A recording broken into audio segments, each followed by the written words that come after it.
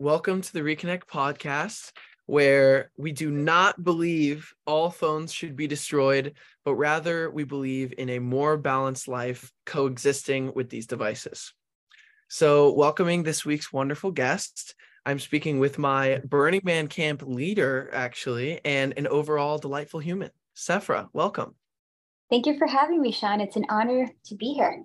Yes, I'm so glad to have you. So we had a brief phone call earlier discussing some ideas that we were thinking about talking today.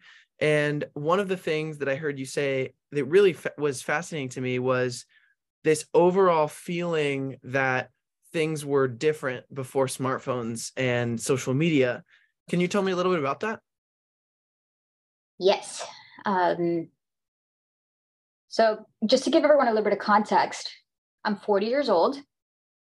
So meaning that like my generation was kind of like at the cusp between not having technology and the internet and these devices so readily available in our hands, to then being kind of like, big wave of people that embraced a lot of this technology. And growing up,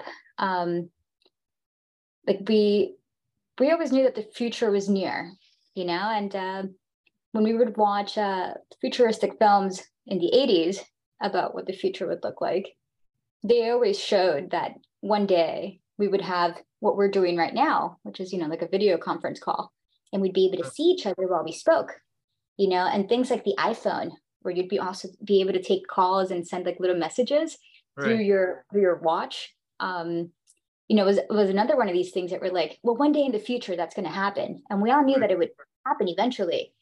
And then it did come to fruition, but back in the days of my childhood and teenage years, like having a phone was having technology, so it was just a landline, exactly, not a cell phone. And if you had a wireless phone, to like run around the house in, that was pretty cool. But most of the phones had a cord, a little coiled up cord on them. And, in my time too, like I saw the transition between rotary phones. Are you familiar with a rotary phone? Yeah, the one where you go and you like spin the wheel and then you let it go, and you spin the wheel and you let it go. Exactly. So we transitioned from that into just like the digital push phones, and then eventually the cordless phones, and then came beepers, which is a rather antiquated form of technology now by today's standards, where you could send someone a message to a phone number, and you would send them codes. So you would need like a little cheat sheet to be able to decipher what they were trying to tell you, because you only sent numeric messages. You couldn't actually send someone a message like "call me back." This is stuff. Like it was like the early form of texting with numbers. Technology was so different and almost like less accessible. Like it wasn't constantly a part of, it's not sitting in your pocket just waiting to be used like it is now. So like, what was it about those times that was so different comparatively, like not having these devices be so constant in, communicating with other people? Like overall, I remember you saying there's just a different type of feeling or a different type of way that people act and interact. Like what about that time before phones was different as far as interacting goes? Like you wouldn't even call your friend's house. Sometimes you would just show up to their house and knock on the door and, be like, "Hello, Mrs. Joy, is Sean there? Can he come out to play?" Right. And then your mom would take advantage of the fact that, I'd be there to come and hang out with you, to be like, "Yes, Sean is here and he's available to come out and hang out, but he needs to do these chores first. So if you want to help him, then you guys can go ahead and do this together. And then you can go out and, like hang out and do whatever you want to do. And it's cool." So it was a nice surprise sometimes to all of a sudden have a friend pop by that wanted to hang out with you. Right. And then have your mom, like delegate chores to both of you that you would now share, because there was a vested interest in wanting to hang out and not, like having made the trip, on your bike or on the bus to your friend's house in vain. And obviously, if you wanted to plan a little bit more ahead, you could call them. And sometimes you would call your friends, but their mom or someone would be on the phone for hours. And this is before there was this thing called call waiting. So before, whenever you would call someone, they would have no idea that you were calling. Like you would just get, the person that called would receive that the line was busy, but there would be no way for the other person to know to call you back. So you would have to just keep calling back and being like, did they get off the phone yet? Right. And then eventually when they added the new technology of call ID, you could see who was calling you. And, like people could leave you messages and you'd be like, oh, okay, I have to go ahead and return this call. But for quite some time, it was just like a mystery. Like you never knew who was going to be on the other end of the line, you know, and it was a nice surprise. You'd have to take risks, and I feel like our phones like screen our phone calls. So it even tells you like when it thinks that it's going to be a type of robocall or, like spam call. Spam calls. Yeah, that's wild. Yeah. I think that when you talk about like having a friend just come by your house, you don't expect it, and they just come by to see you. And it's like, I feel like that strikes me as like, it's almost like getting mail addressed to your name. It's like, it's just this rush of like, oh my gosh, like they're here to hang out with me, like I feel like it just makes you feel good. And then you guys get to do this thing together where you're doing chores in order to hang out. And I feel like that surprise is such a delightful way to hang out with a friend, and that just doesn't happen anymore. It's like less of a in-person effort, that where it does feel good to have that person just already there just to see you. That's different. Yeah, sure. And I feel like one of the things that I really miss now is that before, there used to be those days where your friends would just show up, and then that, like started to kind of like fade away a little bit. And it became like your friends would call you up, like to make sure that they wouldn't make the trip to your house in vain because you might be out and about already. Mm-hmm. And now I feel like people are almost afraid of directly calling someone else, and they'll send a text message first to kind of like get an okay if it's okay to call you. And I don't know if you feel that same way too, but I feel like I do. Like everyone schedules a call now as opposed to just picking up and calling. And it's nice sometimes just to receive a call randomly from a friend with no idea, like, oh, so-and-so just called me, and, sometimes, so-and-so may be around the corner, and they just want to stop by and say hi. And I feel like, depending on where people grew up, like this is still kind of common. Like I have a friend named Misha, and he's Ukrainian. And he's the only friend I have that will spontaneously and randomly just show up at my door and knock on my door. And he does this while he'll ride his bike from Fort Lauderdale, which is a 40-minute drive from Miami. And he'll do a bike ride from Fort Lauderdale and then just show up to my door, knock on the door, and see if I'm there. And, luckily, like every time that he's done this, I've happened to be home. Yeah. But it's always such a nice surprise that even if I do have plans, I'm like, all plans are getting canceled. Misha is here. Right. And there's just a level of that surprise. And I've talked about that to some other people on the podcast, because there's ways to get kind of glimpses of that in this new present reality that is full of, just texting or just social media or Snapchat or all this stuff, rather than getting a call or just running into a friend. And one of the ways that people experience that was, there's this group of friends that was a big level of involvement in the Reconnect Rollins Club this past semester. And they had this whole friend group, and it was centered around this gazebo that was at the back of the campus. It's like this little outcropping right on off the lake behind this big art museum building. So it's kind of like its own little spot. And there's this nice little gazebo with like benches all around, and they would all hang out there, and they'd go on at night and like play music, because they all like have guitars and they have a band, and they would like dance, and they had Christmas lights up in the gazebo and all this stuff. But the gazebo became this like spot for them, like they would just go there randomly throughout their day, whether it's to study, whether it was to just catch some breath, just think, just go there to draw, go there to play some music. And then it created this dynamic of, oh, well, I'm chilling at the gazebo, but someone else just happened to walk up to the gazebo to do this other thing. And then you run into a friend, and it's like this awesome surprise where you're like happy to see the other person. You get to see the smile on the other person's face of like looking up and seeing you there, you know? And it's like just instantly, like you said, like canceling all plans, we're hanging out, like I'm so good to see you, you know? And that form of connection is outdated. It's almost lost. It's very uncommon. And most times connection stems from, like you said, like a text or a Snapchat to make sure that it's okay to hang out or call. And what I've experienced with texting and Snapchat is there's so much anxiety involved in texting and Snapchat because there's no immediate response from the other person. Because even if it's one of your best friends and you're texting them, asking to hang out, or even just texting them, reaching out, like, how have you been?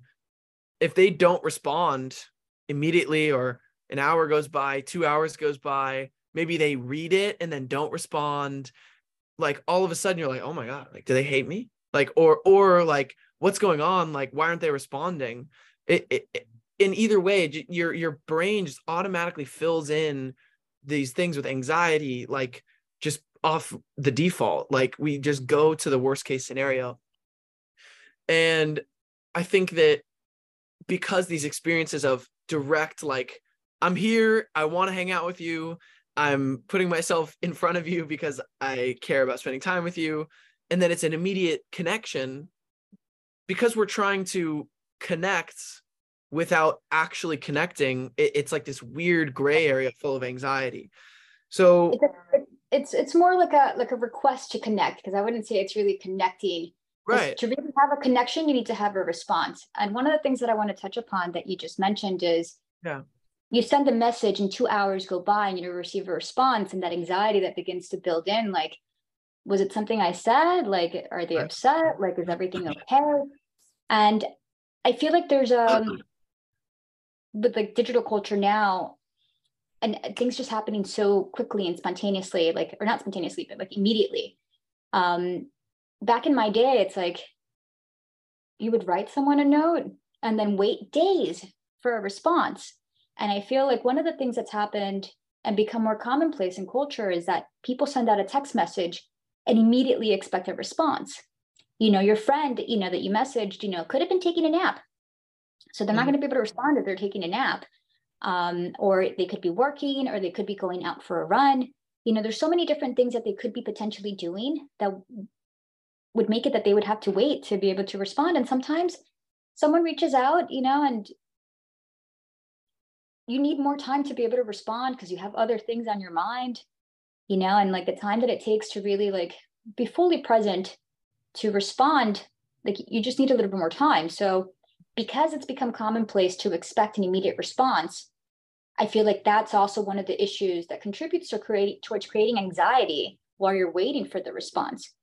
And as you may well know, like I sometimes take days to respond to messages.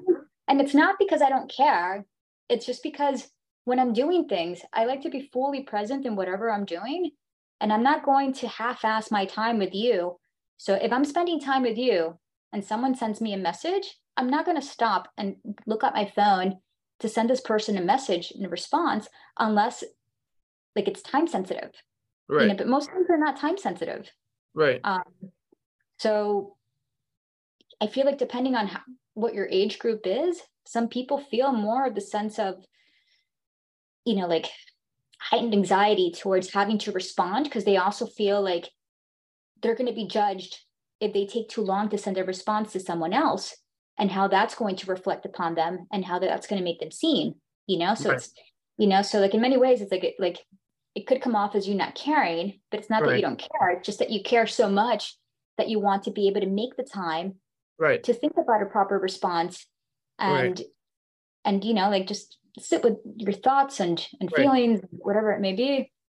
Right. And I mean, it goes even deeper as well, because once you go, because iMessage is one thing and iMessage is a lot better than most other texting mediums, but the new thing that is much more popular among the younger generations is Snapchat. In Snapchat, there's this whole culture and dynamic around responding. So, for example, like if I send someone a message, or sorry, a Snapchat, they can either choose to open it and not respond, leave it and not open it. So like there's a thing called getting left undelivered and getting left on open.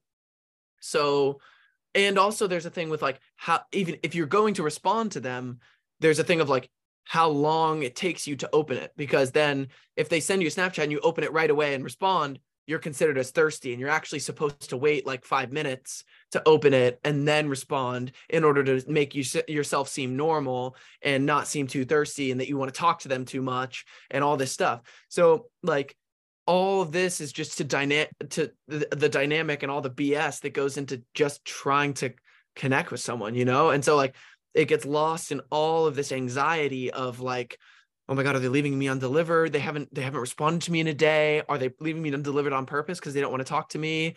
Or they left me unopened. Oh my gosh, something's wrong. Something's wrong. You know, like, or like you just want to fucking talk to someone and then they're like, that's too thirsty because you opened it right away and they waited 5 minutes, you know? Because if they wait 5 minutes to respond to yours, you're supposed to wait 5 minutes to respond to theirs, or else you're more thirsty. And then like if they respond right away, then it's okay if you respond right away. But there's all these barriers to just freaking connecting with someone, you know? And it's just so sad to see, you know? That's you just made me realize something that I wasn't privy to, and now I'm like, oh my goodness, I must be making people feel terrible. Well, it's different over iMessage as well, because people, it's different. Snapchats, there's a whole culture around that. And I have Snapchat. I can't say that I've used it in a couple of years. But now that you mention it, I'm like, oh, like I wonder, there's so much kind of like what's the best way to describe it? Like just like etiquette for messaging etiquette. And I feel like there's nothing that's ever been structured across the board as what's considered appropriate or inappropriate. And this idea of like even responding too promptly and being seen as too thirsty, it's like you can't even be excited about responding immediately to something that lights up your spirit, because they're going to look down upon you as being too thirsty or too desperate to be able to connect, which is crazy, because this idea of being excited over communicating with someone and connecting with someone is very much a real thing. And now you have to stop and give it 5 minutes to play it cool, so they don't think of you like any less. Like there's so much more like psychology you have to worry about, like, and like how people are going to perceive you, or what idea they're going to fabricate about what kind of person you are based upon whether you take too long. And it's like, oh no, they take too long to respond. They, like Xing out this person because they're like, Mm-hmm. they must not care about me. They must not like me because they take a day to respond to me. Right. And the issue with that is that it doesn't really take into account that people have a lot of other things happening. And sometimes you have a big project that you're working on, or you're spending a day hiking in the middle of the mountains and you don't have cell reception, so this idea of being able to respond immediately is kind of ludicrous. And realistically, like if you do want an immediate response, you can pick up the phone and call someone. Yep. But that actually is people, first of all, very few people. How's that perceived in your generation? Like calling someone? Yeah, calling someone. They won't pick up. No one. No. Very rarely will you call someone on a whim, or someone that you've met recently. If you call them, very rarely will they ever answer, because there's too much social anxiety surrounding connecting with someone over the phone, that calling is like this antithesis of all that anxiety. Like, oh my gosh, like I can't do that. What? That's crazy. So very few people will actually answer a call. And also to kind of speak to the instant response thing, the dynamic that creates. and then we can go back to kind of the phone dynamic. But the instant response expectation results in, the anxiety, the lack of being able to connect because then you've waited a day, now you've been written off or whatever. The instant response expectation also results in you have to be on your phone 24/7 in order to interact with others. Because if you're not on your phone and you miss that Snapchat and you don't see it for a day, that's going to cause this huge rift in whatever relationship you're trying to maintain with that person over online. So now, sorry, go ahead. Does Snapchat delete your messages after a day? No, they stay there, but they go away after you open them, read them, and then close them. And you have one opportunity to replay them, but unless you screenshot it, it goes away after you send it. So it's really an app about immediacy.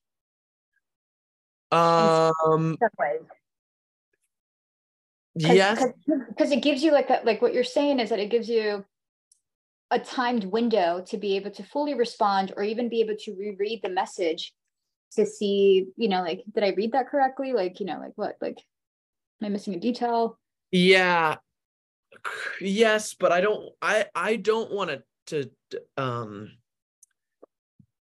I don't want to say immediacy to Snapchat because Snapchat is so low vibration in my opinion, as far as like what immediacy really means, that value really is. I don't think it's a good comparison to Snapchat. Like, yes, it is about like just back and forth, but what will really happen is like, because it disappears and also, you could be responding to 20 different Snapchats at a time. So it's less, I think immediacy in the way that we understand it requires more presence with what is going on, because really what ends up happening is you're responding to 20 different people. You're not present with any one specific of the conversations fully.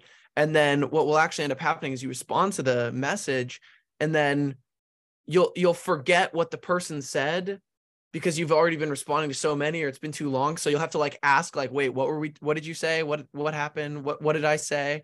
What did I send you to elicit that response from you? So it's just like not even a conversation. It's so disengaged. It's so like yes and no. And I don't want to like taint immediacy, what it means, at least to me, with like saying Snapchat is about immediacy.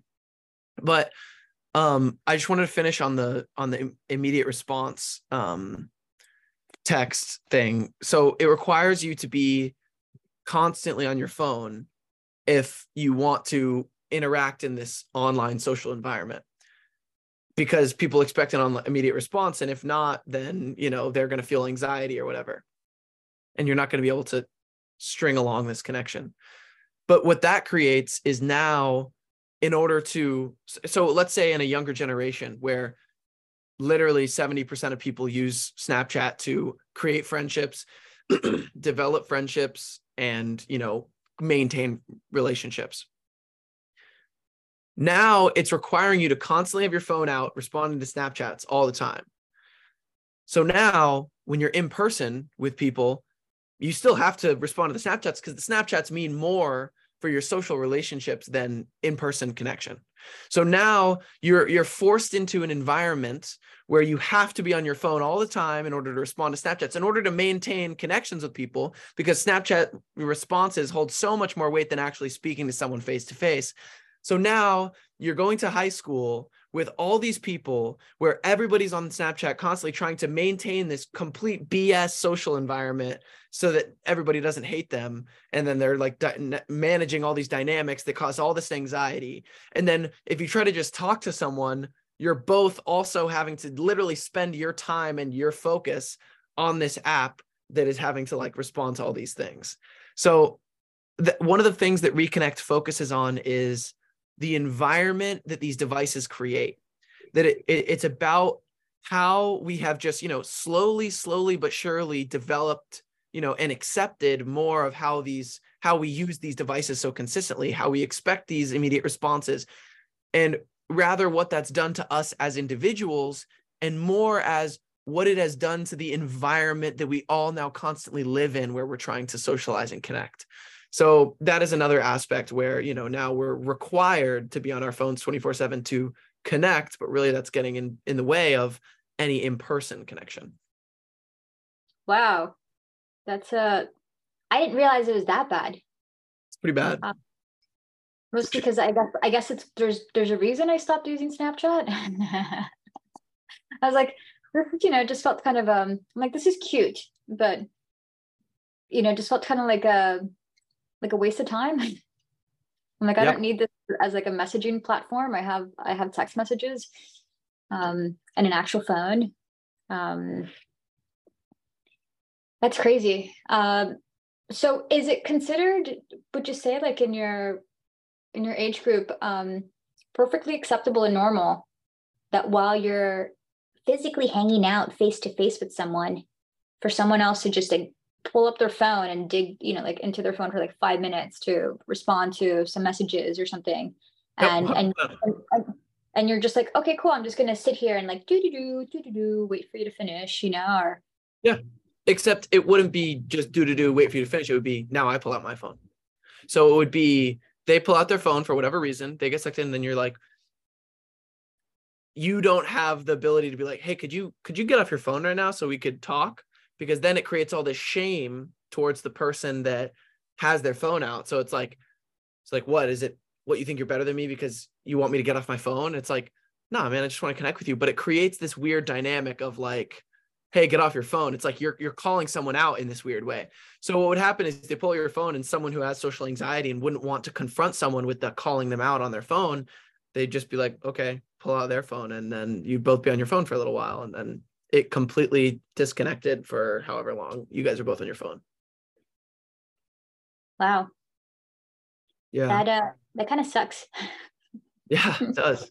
And actually also what happens and what is more common than being hello feline. Um what what is more common than being one-on-one with someone and having someone pull out their phone is being in a big group setting with a bunch of friends, and then a few of your friends get on their phone. So this is a much more common example of how they affect it in person. So like, let's say you're hanging out with 8 people at any given time, 1 to 3 to 5 to 7 to 8 people could all be on their phones while you're hanging out, or just 3 of them. So the way that I kind of assess this is like, okay, you're hanging out with 8 people, but 3 people just disappear for a certain period of time. And now you're only interacting with 5 people. So, and then sometimes there's this weird in between where someone will be on their phone completely not present, but still kind of be listening. So then they'll like hear something and they'll kind of like chip in and then just go back on their phone.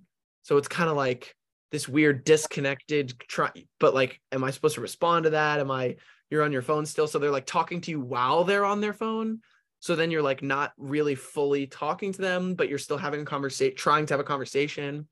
And then at the same time, at the end of the day, what you're losing out is that person, if they never had their phone, would be involved, fully present in the conversation that everybody's having, or whatever activity they're having, whether it's playing a game, whether it's, you know, talking about a fun idea of building a treehouse for everybody to, you know, hang out in one day.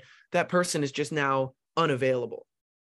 And so now a certain percentage of the group is just gone like that. And it could be for 5 minutes, it could be for 10 minutes, it could be for 15 minutes, or they could just be checked out for the rest of the night. You know, it has different variables, but like sleepovers, you know, back when you were having sleepovers, you guys are all hanging out. Sleepovers now are, yeah, we're hanging out for a little bit, but then I'm going to go look at what everybody else is doing, and then, you know, go talk to some other people because these people are getting boring or whatever, or whatever it is. And so you're no longer forced to be present and connect with the people you're with. Jeepers. Yeah. You know, it's kind of crazy, but I feel like considering how intertwined our lives have become with technology and this idea of, like response time, and trying to connect and connecting, but not really connecting. Just thinking about, like, feel like there needs to be a certain level of digital hygiene or digital etiquette for, that we can all agree upon, that's considered to be appropriate for social situations.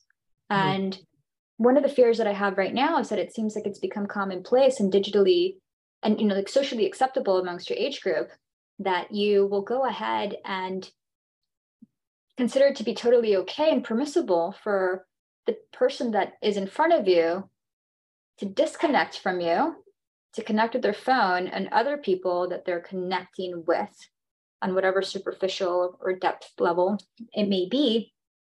And then in return, it creates a cyclical loop. So now, because the person that you have over in front of your face is on their phone, it seems like it's permissible for you to now pick up your phone and be on your phone too, so that you're both on your phone, and it's like a little phone break. And it seems like it maybe isn't so bad when it's just two people, but when it happens to a friend group, and now all of a sudden, maybe the one person that was holding like most of the dialogue for a conversation, like expressing a thought or a feeling, if everyone starts to pull up their phone, and it creates a chain reaction. Generates reaction. Everyone else starts pulling out their phone, and now the one person that was looking to have space held for them so that they could communicate something that they felt strongly about, or an idea, it just, to me, it just feels so disrespectful to even just like kind of like be listening to a little bit, but not really being fully present, and just kind of like chiming in while you're like not even looking up because you're too busy sending, like an emoji or something,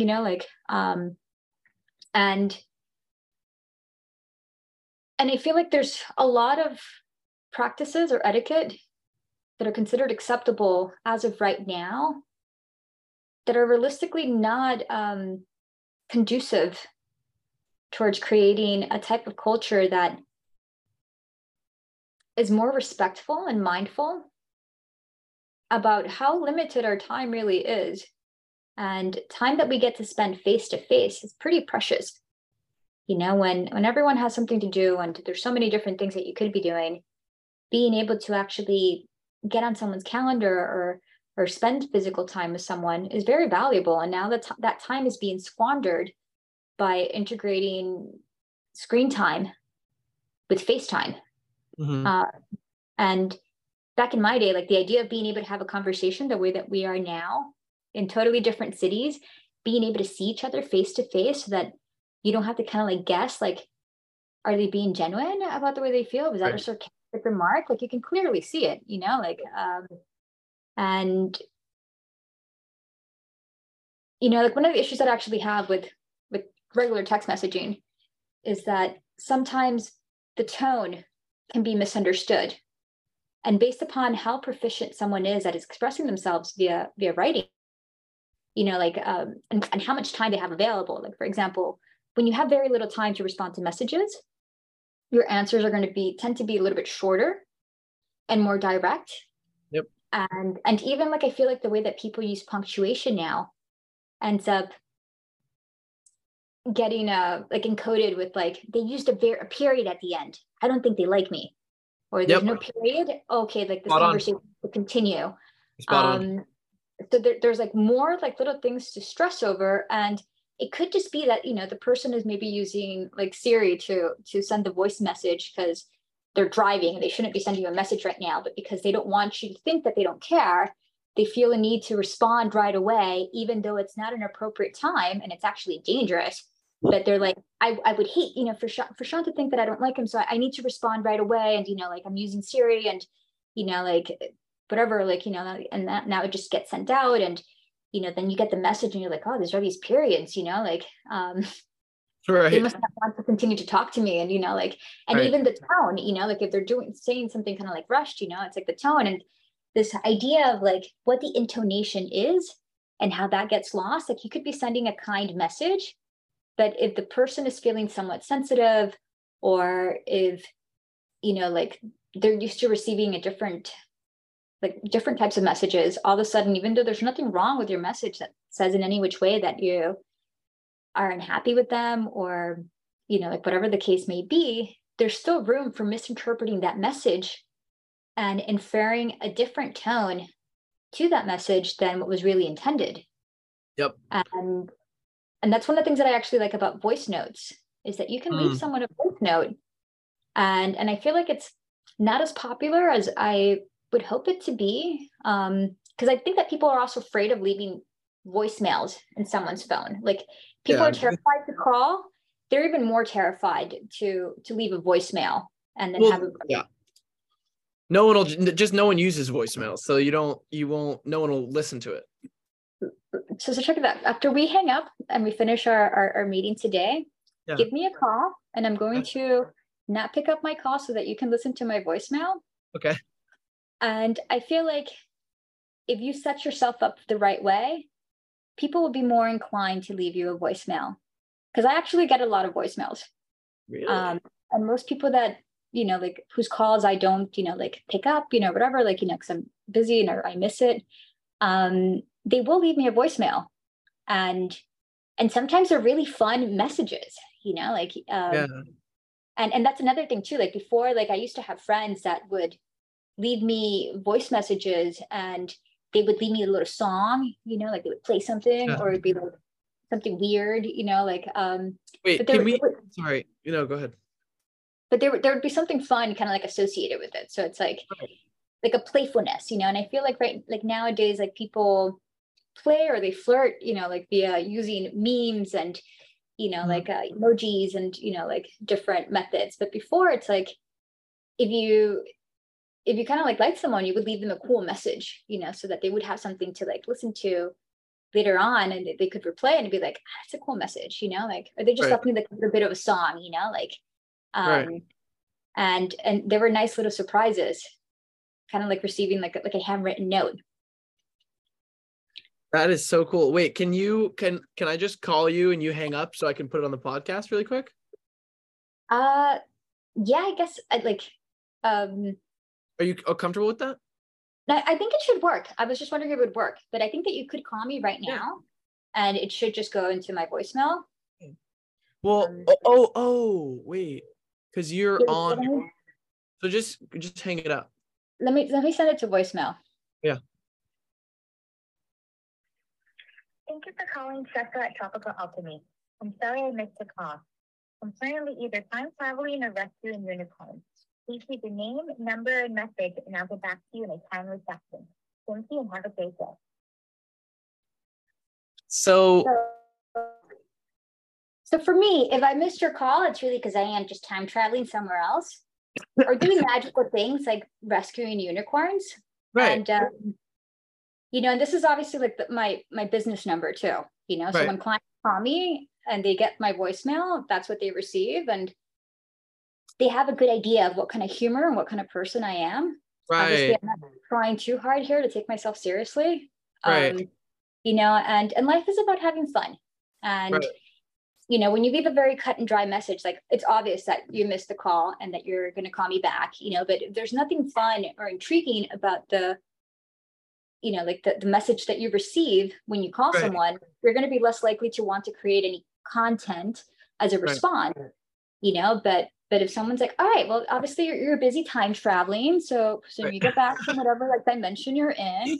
I have a unicorn problem that I need some help with, and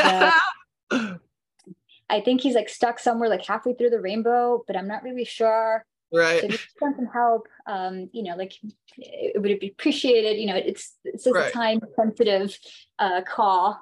Then call more quickly. That is awesome. And I've had lots of people that confess, like, I normally don't leave voicemails, but I just felt like I had to. Right. Interesting.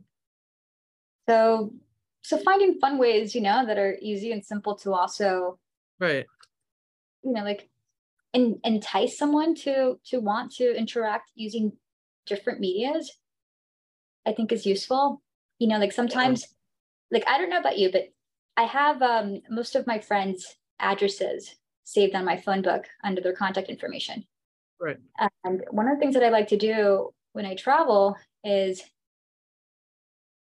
I'll either randomly pick someone from my phone and then just grab a postcard and send them a postcard from wherever I may be. Oh, that's awesome. Or I, or if it's like, a place or something, that I know that would interest someone specifically, then I'll be like, all right, I'm going to address this specifically to this person. Okay. But there's nothing more fun, let me tell you, like than have your friends receive your letter or your postcard, a couple like weeks later, right, and send you a picture, and they're like, look what I got in the mail. That is so sick.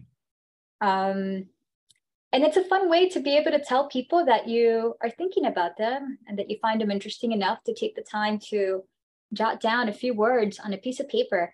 And it doesn't need to be something super involved. Like if you send out a postcard, you can just say, check this out, wish you were here, love you, bye. Right. And it's enough. Like you don't need to send them this like long, like letter, that's going to take you a full day to write, like you can keep it short and sweet. And it means so much more, I would say, to receive something in physical form that's, that has like your chicken scratch on it, as opposed to a digitized message, via an app, like something that's less tangible per se.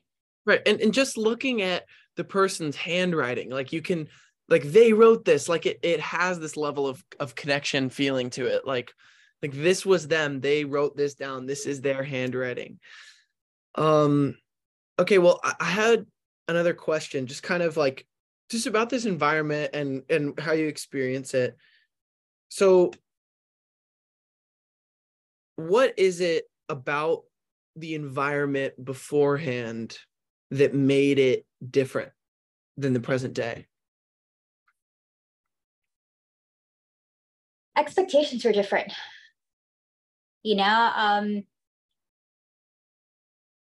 Before, like, you didn't have the ability to receive such quick responses. And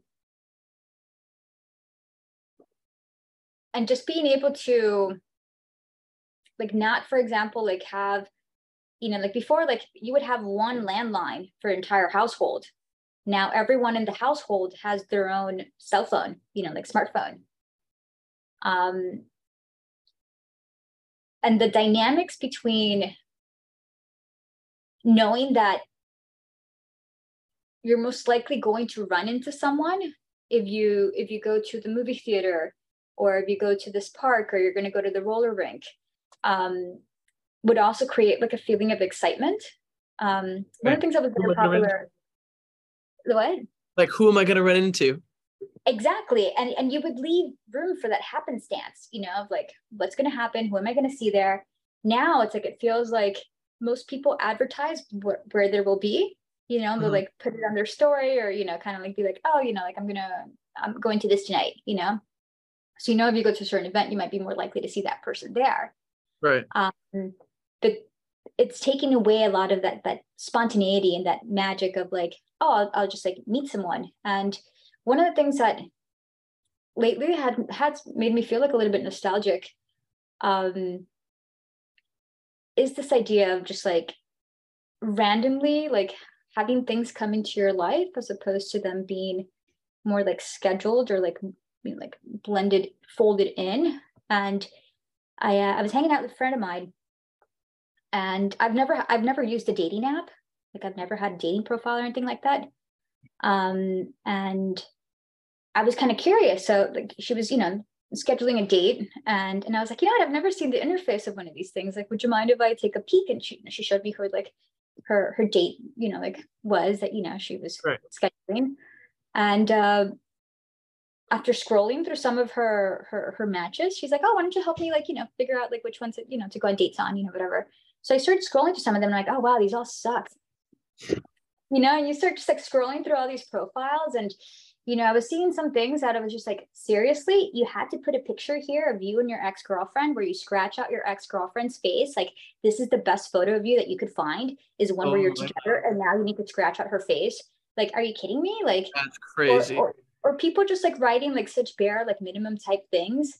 And then seeing other people really work on this idea of creating like a highlight reel of their life and selling themselves, and like, how do I market myself and advertise myself as a like a good like partner to someone else, like. Right. And we didn't have that growing up. So it's like, you wanted to go on a date with someone or you like someone, you would either write them a little note and maybe like slip it into their locker, or like leave it on top of their desk, or like just like straight up like ask them like, hey, like I was thinking, like maybe you'd like to go and go to the park with me on Saturday, or go to the roller rink, or go to the beach, Right. or do XYZ, and physically be like, hey, I'd like to spend some time with you. Right. And then would it be okay, like if like I have your number, like can I come by your house, like you Right. would to some extent, like if it was someone new that you were trying to connect with, like ask before you showed up unannounced to their home, if it wasn't the friend, like, hey, can I come by your house, like would it be okay, like I wouldn't want to upset your mother or your father, like don't know what like Right. breaking is kind of like, but like, and I feel like there's less room now for people to count on romance as something that is going to happen while you're being fully present doing something that you really love, or maybe going to a party and like meeting like friends of friends, because everyone now banks so heavily onto using these apps and creating these profiles where they're like, yeah, look, I look great, like let's go on a date, like and then usually like whatever persona I feel people are choosing to project about how they want to be seen or perceived isn't always the way that they really are. And sometimes, based upon some of the conversations that I've had with some of my friends, they're like, oh, I almost got catfished, where they're showing you like all these like pictures, but the person really looks nothing like that. Or Right. maybe they looked that way 15 years ago and they have since, like lost all their hair, or, just Right. like drastically like in physical form. And another issue that's happening is that now a lot of these things, it's like people just take one look at the photo and they're like, no, not my type. Yeah. Not my type. It's like, how do you know that this person's not your type if you don't really know what their personality is like, Or what they look like, even what their voice is like, yeah. like what their physical, like what their presence is like in person. There's some people I feel like have magnificent person, like presence when they're in person, and they demand a lot of attention, and like you can't help it just be kind of like a little bit mesmerized when Right. they're in your presence, just because of the way that they carry themselves or how they are, and maybe the photos that they put up of themselves weren't the best photos, but now you've gone ahead and judged a book by its cover, Mm-hmm. for lack of a better, analogy to use, and you're missing out on these opportunities. Right. And So then, yeah, go ahead. Okay. So what is it about this present day environment that is different than before? that whole idea of immediacy, for lack of a better word, and I know that for like when you're part of the burner community, like you take that as something differently, but I do feel like people expect more so to have an immediate response for things, or within a certain amount of time, before they discard you as, oh, they're not interested in me, like they just don't care, or whatever the case may be.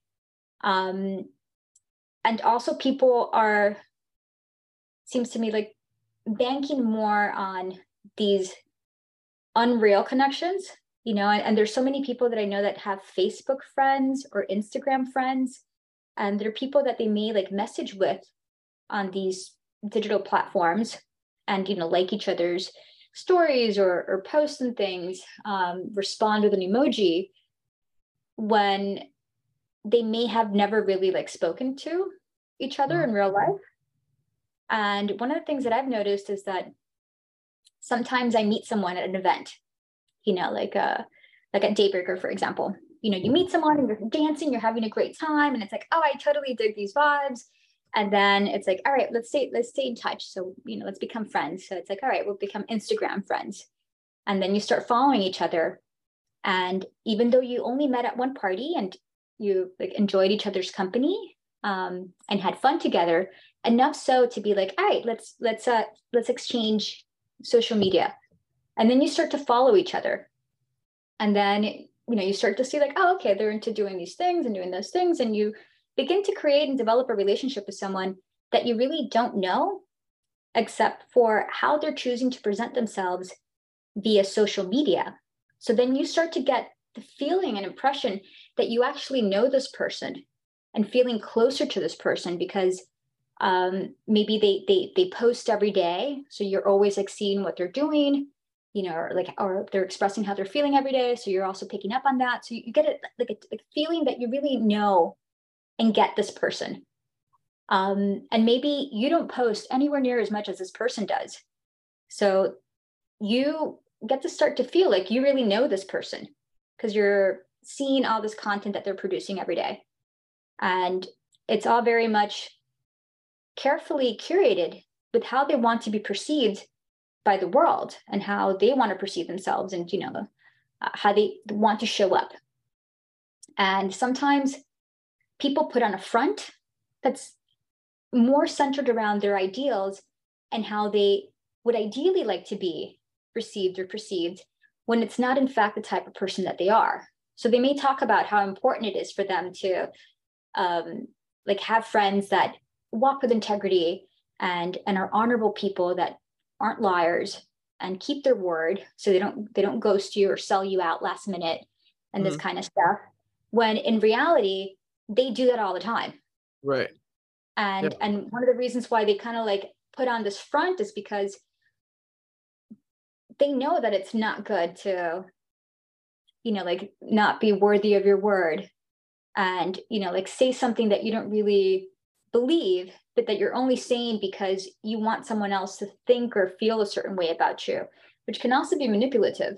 Right. And well, a lot of people have brought this up on the podcast. This is actually probably the most popular topic as far as people, bringing up experiences from social media, is this experience where you meet their social media self and then you meet their in-person self, and it's two totally different people.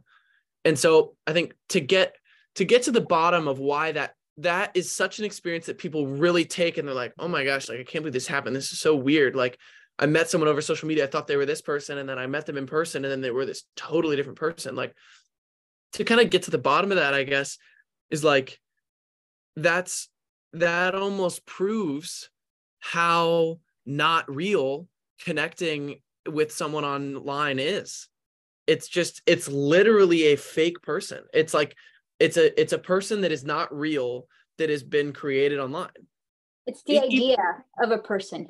Right, the idea of a person. And then there's a real person behind it trying to make you think that this real person is them. Mm-hmm. They're all doing it just to curate and just because they want to. But it's like, so really, when you're interacting online, you're not even interacting with the person. You're interacting with a screen in your hand, and you're interacting with this idea of someone, like you said. And that is not how you connect with people. And at least it's not how you actually connect with someone. And the main issue here is that people don't see it that way. I think that most people do think that this is a genuine way of connecting with other people. And, truth and reality is really like what you make it. And if you believe something, then it's going to be true for you, regardless of how crazy it may sound or be to someone else. If it's true for you, you're going to believe it. Yep.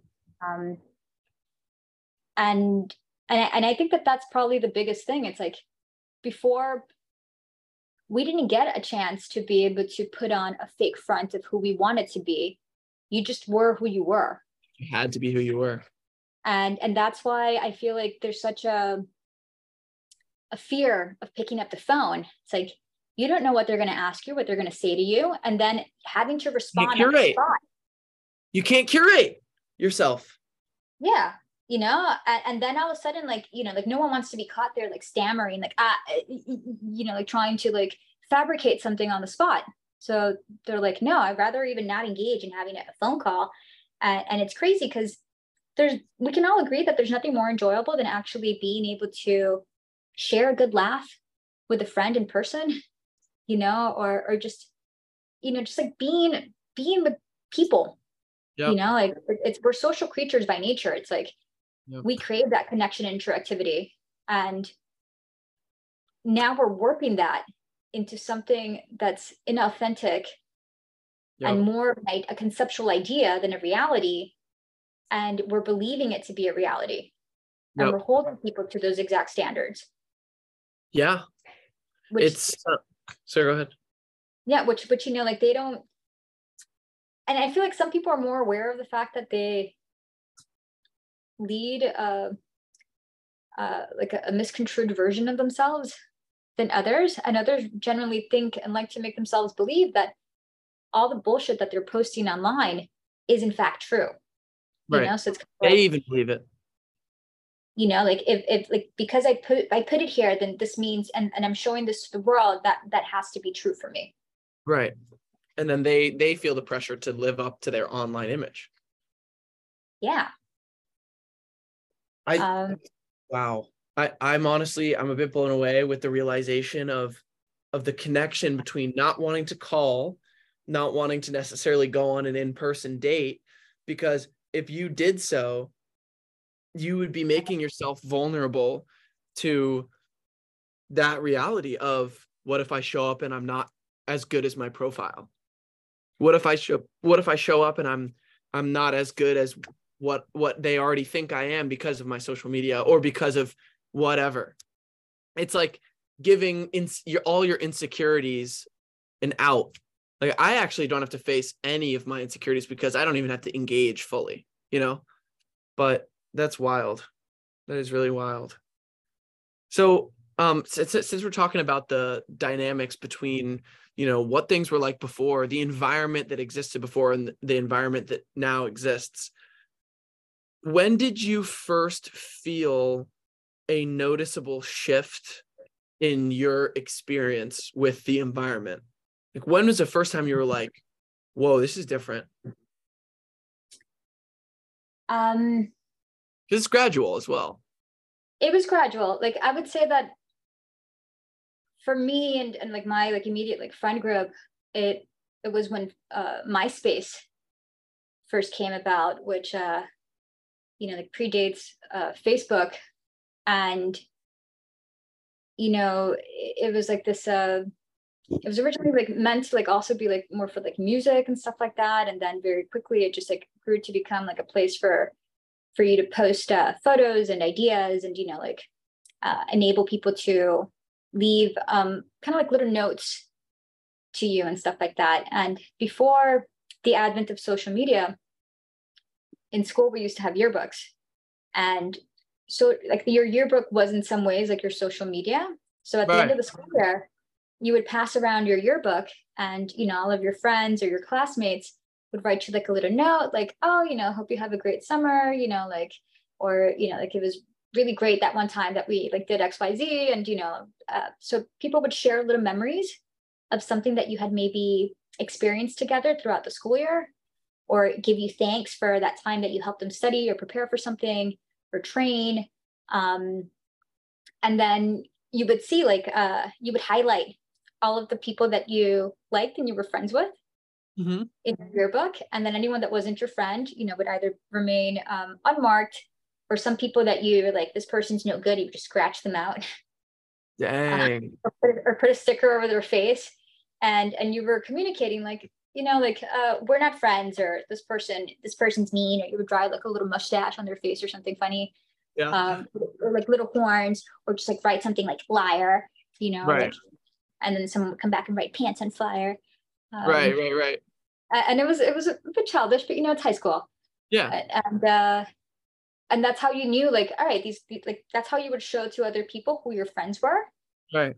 So you would usually start off your yearbook with the people that you were closest to, so that they would get like prime real estate onto being able to write in the pages that that were available. And then it would start to, like, you would keep passing it down in order of closest friends and actual relationships that you have. And Right. then, to like people that you had in class, but you didn't really know, Right. like, but you still wanted to be friendly. So it's like, okay, here, you can sign my yearbook, like, Right. um, and I think I lost my point a little bit because I got too into the yearbook. So my question was, at what point did you? Okay. Yeah. So when MySpace finally like broke into the scene, and you started to have like people leaving all these little notes, and like this is still when the internet was really slow. So sometimes like people would have their MySpace profile would be boggled down by all this like different stuff that you had, like playing music and doing like photo slideshows and stuff like that. And you wouldn't even be able to see their profile because it was so boggled down and your internet was so slow that you're like, oh, my internet just sucks. I have dial-up still, like I can't actually like see any of the stuff. So you'd be kind of like waiting to maybe you could go to a different friend's house that had good internet, and then you could finally see like all the little videos or things that this person had on their profile, because it was just so like boggled down by stuff. And when MySpace came around, I was in my early 20s, and like it became one of these things where it's like a friend got it and then another friend got it, and then it's like it starts a chain reaction. And everyone wants to be a part of something. They want to be able to interact and engage and that kind of thing. And not too long after MySpace was around, Facebook entered the scene. And originally, Facebook was something that you used to connect with your friends in college. So like MySpace was more like kind of like, like right after high school, early college. And then Facebook was like, all right, no, I'm in college and, I'm educated and type person. And, I have a Facebook profile. And when I made my Facebook profile, is because so many of my classmates were like, oh, we need to have like Facebook to be able to connect and, like do different things. And it's like, all right, well, fine, whatever. And I don't really use Facebook whatsoever. I don't have the app on my phone. I'll check it maybe once a year when everyone writes me like a happy birthday note. And I'm like, oh, thank you for the birthday wishes, out of politeness. But well, what it's was not your a platform. Facebook in college when you first got it? Well, when Facebook first rolled out to the public, you could only use Facebook if you had an email address that ended with an .edu. So if you're in college, then you could go ahead and have Facebook because you had the right email address to be able to create a profile. It wasn't just like open necessarily to the general public. So you weren't finding your mom or your grandma or your auntie on Facebook. It was all just your college friends. And that was kind of like the norm, and the way that it's set up. And then eventually it continued to just grow. And then they enabled anyone with any email address to be able to create a profile. And it became, like just like basic, like everyone has a Facebook profile. And if you didn't have a Facebook profile, you must be hiding something because that's weird. Even if you didn't plan on engaging in the app, you still needed just to have a profile that had your name on it so that people knew that you were a real person. So even if you didn't engage in the platform. That's so crazy. And then like once Facebook exploded, it didn't take too long for a lot of the other social media platforms to also come on the scene. And I remember when WhatsApp like first started to become very popular. It was very popular here in Miami because a lot of people, Miami's known as the capital of Latin America. So most of the people that live there were all born somewhere else. There's a rare small number of people that were actually born and raised in Miami. So, so it's very popular in Miami to have a lot of friends that have a lot of family in Colombia or Venezuela or, like Cuba. And being able to use WhatsApp became a way to cut out the telephone companies and this idea of like long distance calls and how expensive they used to be before, because you were connecting, like let's say from Miami to Chile or to like Russia. And all of a sudden by having WhatsApp, if both people had WhatsApp, you could have a phone call and communicate with someone and bypass having to pay for a costly phone connection through AT&T or some other like phone carrier. And a lot of people really embraced it because it gave them an opportunity to be able to connect, for free. And that didn't exist before. And it made it more accessible to stay in touch more frequently because it didn't cost you anything except a little bit of time. Right. So the rise of Facebook and the rise of WhatsApp. So when did you feel this noticeable shift? I want to say that it was probably like about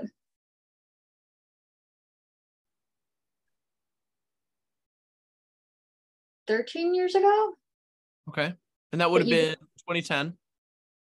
That you really started to feel like a big shift, and everyone's like, we now have digital profiles, and it's not just about existing on your own as a person. It was a time also where you had to do like a LinkedIn profile. So if you were in school and you were, like studying to be a professional to any extent, you would now have a professional profile so that people could see like what your education and your, like skill set was, and be able to like apply for jobs, and also kind of like show like, oh, look, I'm a real person, these are my skill set. And, people could go ahead and write like recommendations or kind of like vouch for you, like this person does have this skill set. Like a lot of people say that they know how to do all these things, and then the reality could be that they're just saying that because they know that that's going to get them the job. But when you have other people vouch for you, via things like LinkedIn, being like, no, this person's really great at like drawing master plans, or like right. like this type of drawings using this type of software, then it became something that everyone's like, well, I need to embrace this, because now there's the application that gets submitted just via paper, and at one point you would have to physically like submit an application and a resume and a portfolio in tactile form. You mail things in to apply for a job, and then it became like, oh, now you email things. And the second that things began to digitize so much more so, and with the advent of social profiles, it's like, well, I'm emailing my information, and just so that you can get a better idea, a better feel of myself, here's my LinkedIn profile, so you can see like more in detail, like some of my other skill set, because you want to keep your resume up to one page, and maybe there's a lot more stuff that you want to show or share, and it becomes an easy way to be able to be like, oh, look, these are all my extracurricular things that I'm into, or other skill sets that like could potentially also apply to this position, but are not as critical, when you have limited real estate on a page. Right. And it felt like with that happening alongside telephones, and iPhone, like, smartphones becoming a new norm. And it's exactly about like 12 years ago too, where camera phones became really big. And that was probably one of the biggest like shifts, is all of a sudden being able to take photos on your phone and being able to send images and communicate with photography was huge. Because before that, it's like there was text messages, there was calls, and there was emails. And if you wanted to take a photo, you would have to either have like a bulky camera on you, and then go to have that film developed. And then eventually the digital photography became more of a thing. And then you had like a little card, and whenever your card would get full, you'd go ahead and you go into your computer and download all the photos. And having like a digital DSLR was like, wow, how fancy, like, and people are like, oh yeah, we're moving away from print photos to digital photos. And when that started to happen, so between having social media profiles be a way to help you get jobs, and also keep you in touch with like your school friends, and then having smartphones be able to take photos, and being able to just like send someone a photo, like, oh, check out where I am, was huge. Right. So when did you feel it impact your physical experience, like with the people around you, with the world around you? When did you feel that shift, that directly close?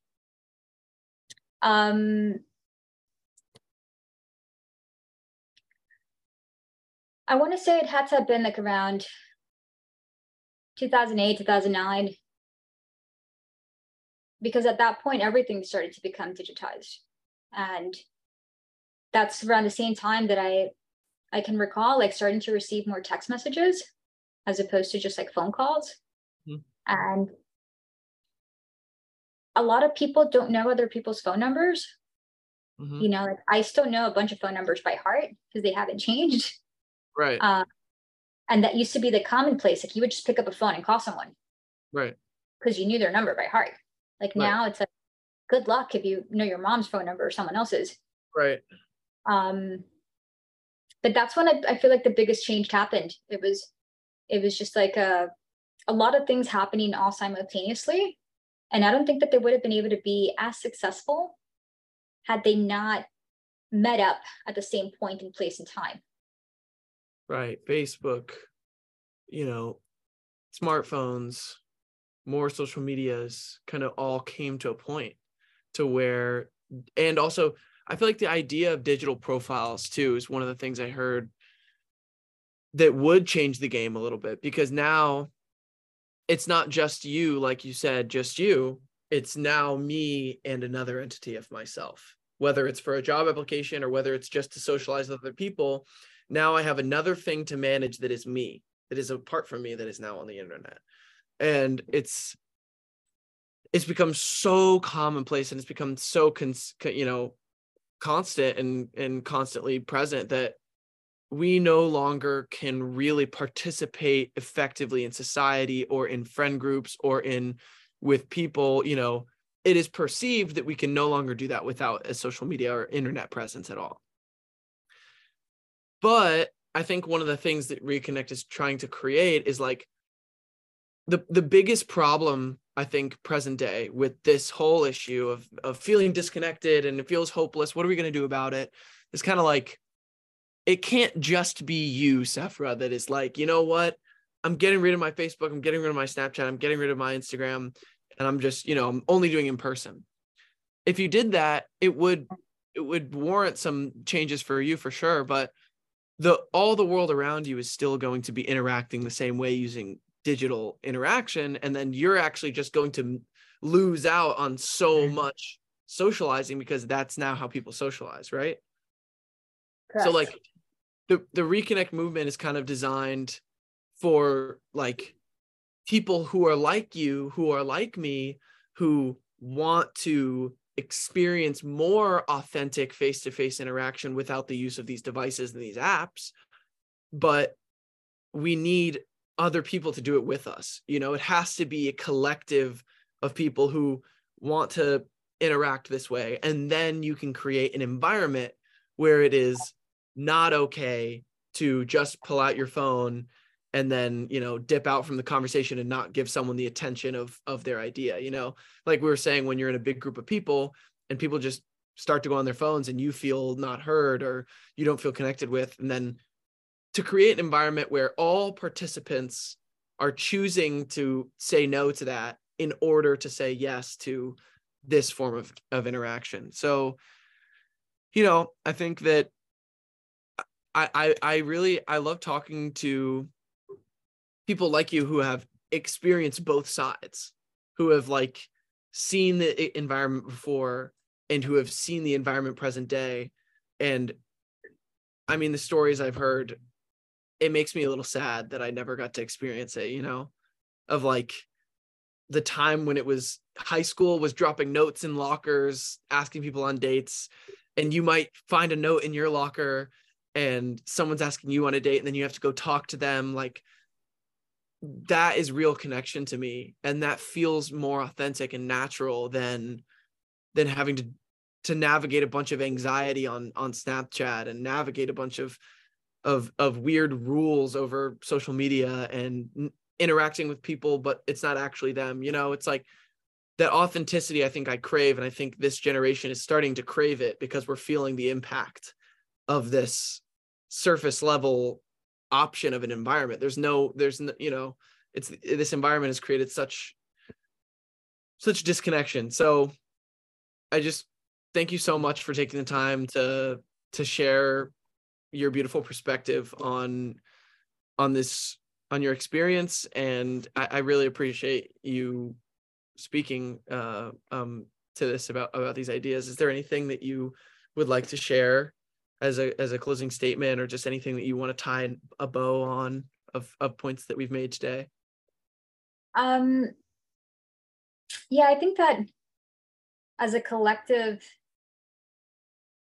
society, like consciously, we need to,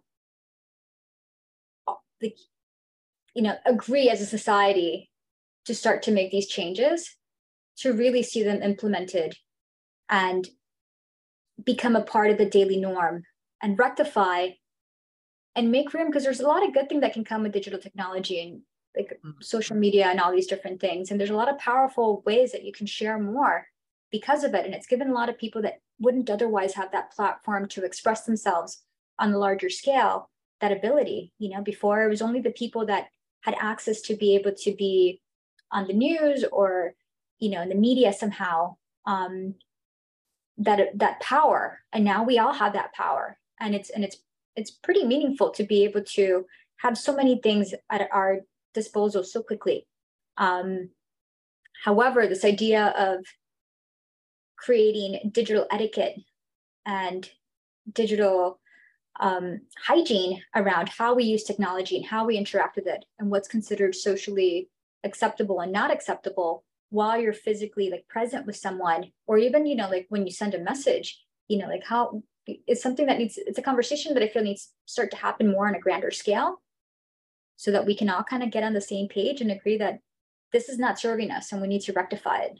So conversations like the ones that we are having, and groups like the one that you're creating to Reconnect for schools, are starting that dialogue. And there's a big feeling that I'm getting now is that it's being rejected. Well, at one point, society and the younger generation was completely absorbing, being like, yes, totally want this. This is the way to go. Everyone's kind of woken up to like, whoa, no, maybe not. Maybe not. Let's fix it. And we have the power and ability to be able to fix that right now by being more mindful of how we're using our time and our expectations and the energy that we're putting out there. And I feel like there's a lot of good things that can happen at this point, knowing what we know and knowing the reality of the things that seem real aren't really always real. But the time that we physically spend together is really real. And you can't just fabricate that. Wow. So just connecting more in person, making it a point to silence your phone when you are physically with someone, and not, I feel like a lot of people also have this impulse to constantly like flip their phone to see if they have a new message or a new thing. I advise a lot of people, and obviously you can do as you wish, but I don't receive any notifications. So regardless of what type of app you message me on or system, unless it's my actual like phone and it rings because you called me or you sent me a text message, I'm not going to receive a notification that's going to notify me that I have a new message or a new email. And a lot of people don't really think about this, and they're always saying yes. It's like, oh, do you want to receive like, important emails on your phone, notifications, or calls or messages or whatever? And people are like, yeah, I want to know when someone likes my photo, and this idea of like your phone constantly demanding attention from you is the first step, so being able to be like, I'm going to take a step back from the notifications, and I'm going to carve out time during my day, and maybe the time that I'm choosing is 3 o'clock, maybe it's 5 o'clock, but there's a specific time of the day that you're choosing to interact and use for messaging, to respond to people or send messages to people, is important. Because I feel like one of the things that I've noticed as of late is that there's an addiction to waking up and sitting on the toilet, doing your morning business and scrolling. And I feel like a lot of people think that by doing so, they're actually saving themselves time, and they're being very like efficient time-wise. But realistically, you're not even giving yourself the time to poop in peace. Yeah. Because you're consuming all this like crap, and like realistically, like, do you really care about what someone posted, like while you're taking a poop? Like, no. And some of the things that you end up seeing when you interact with so much media, that early in your day can impact the way that you feel and the way that you move through your day in big ways. And one of the things I've started doing is I will not open up social media until at the very earliest 11 o'clock in the morning or noon. No sooner than that. Because I feel like anything earlier than that is just not going to serve me. And realistically, like, it's called social media. Like, the morning is a good time to be productive. It's a good time to do things for yourself. Right. As opposed to like have all of the attention that you would otherwise begin to focus into your day being demanded by all sorts of things that don't matter. And same thing with, you know, before you go to sleep, like, I will not go into social media 3 hours before going to bed, because a lot of that stuff now goes into your subconscious, and whether you acknowledge it or not, it's going to impact the way that you rest and even the types of dreams that you have. So being mindful of protecting yourself, and also be choosing to take the action to say, I'm going to distance from this, and I don't need to know what the notifications are. I'm going to wait till this time of the day to do my messaging and do my email or whatever like responses may need to be, is good. So, you know, life is what you make it. And we actually have more power and control to live a more magical life if we enable ourselves to do so.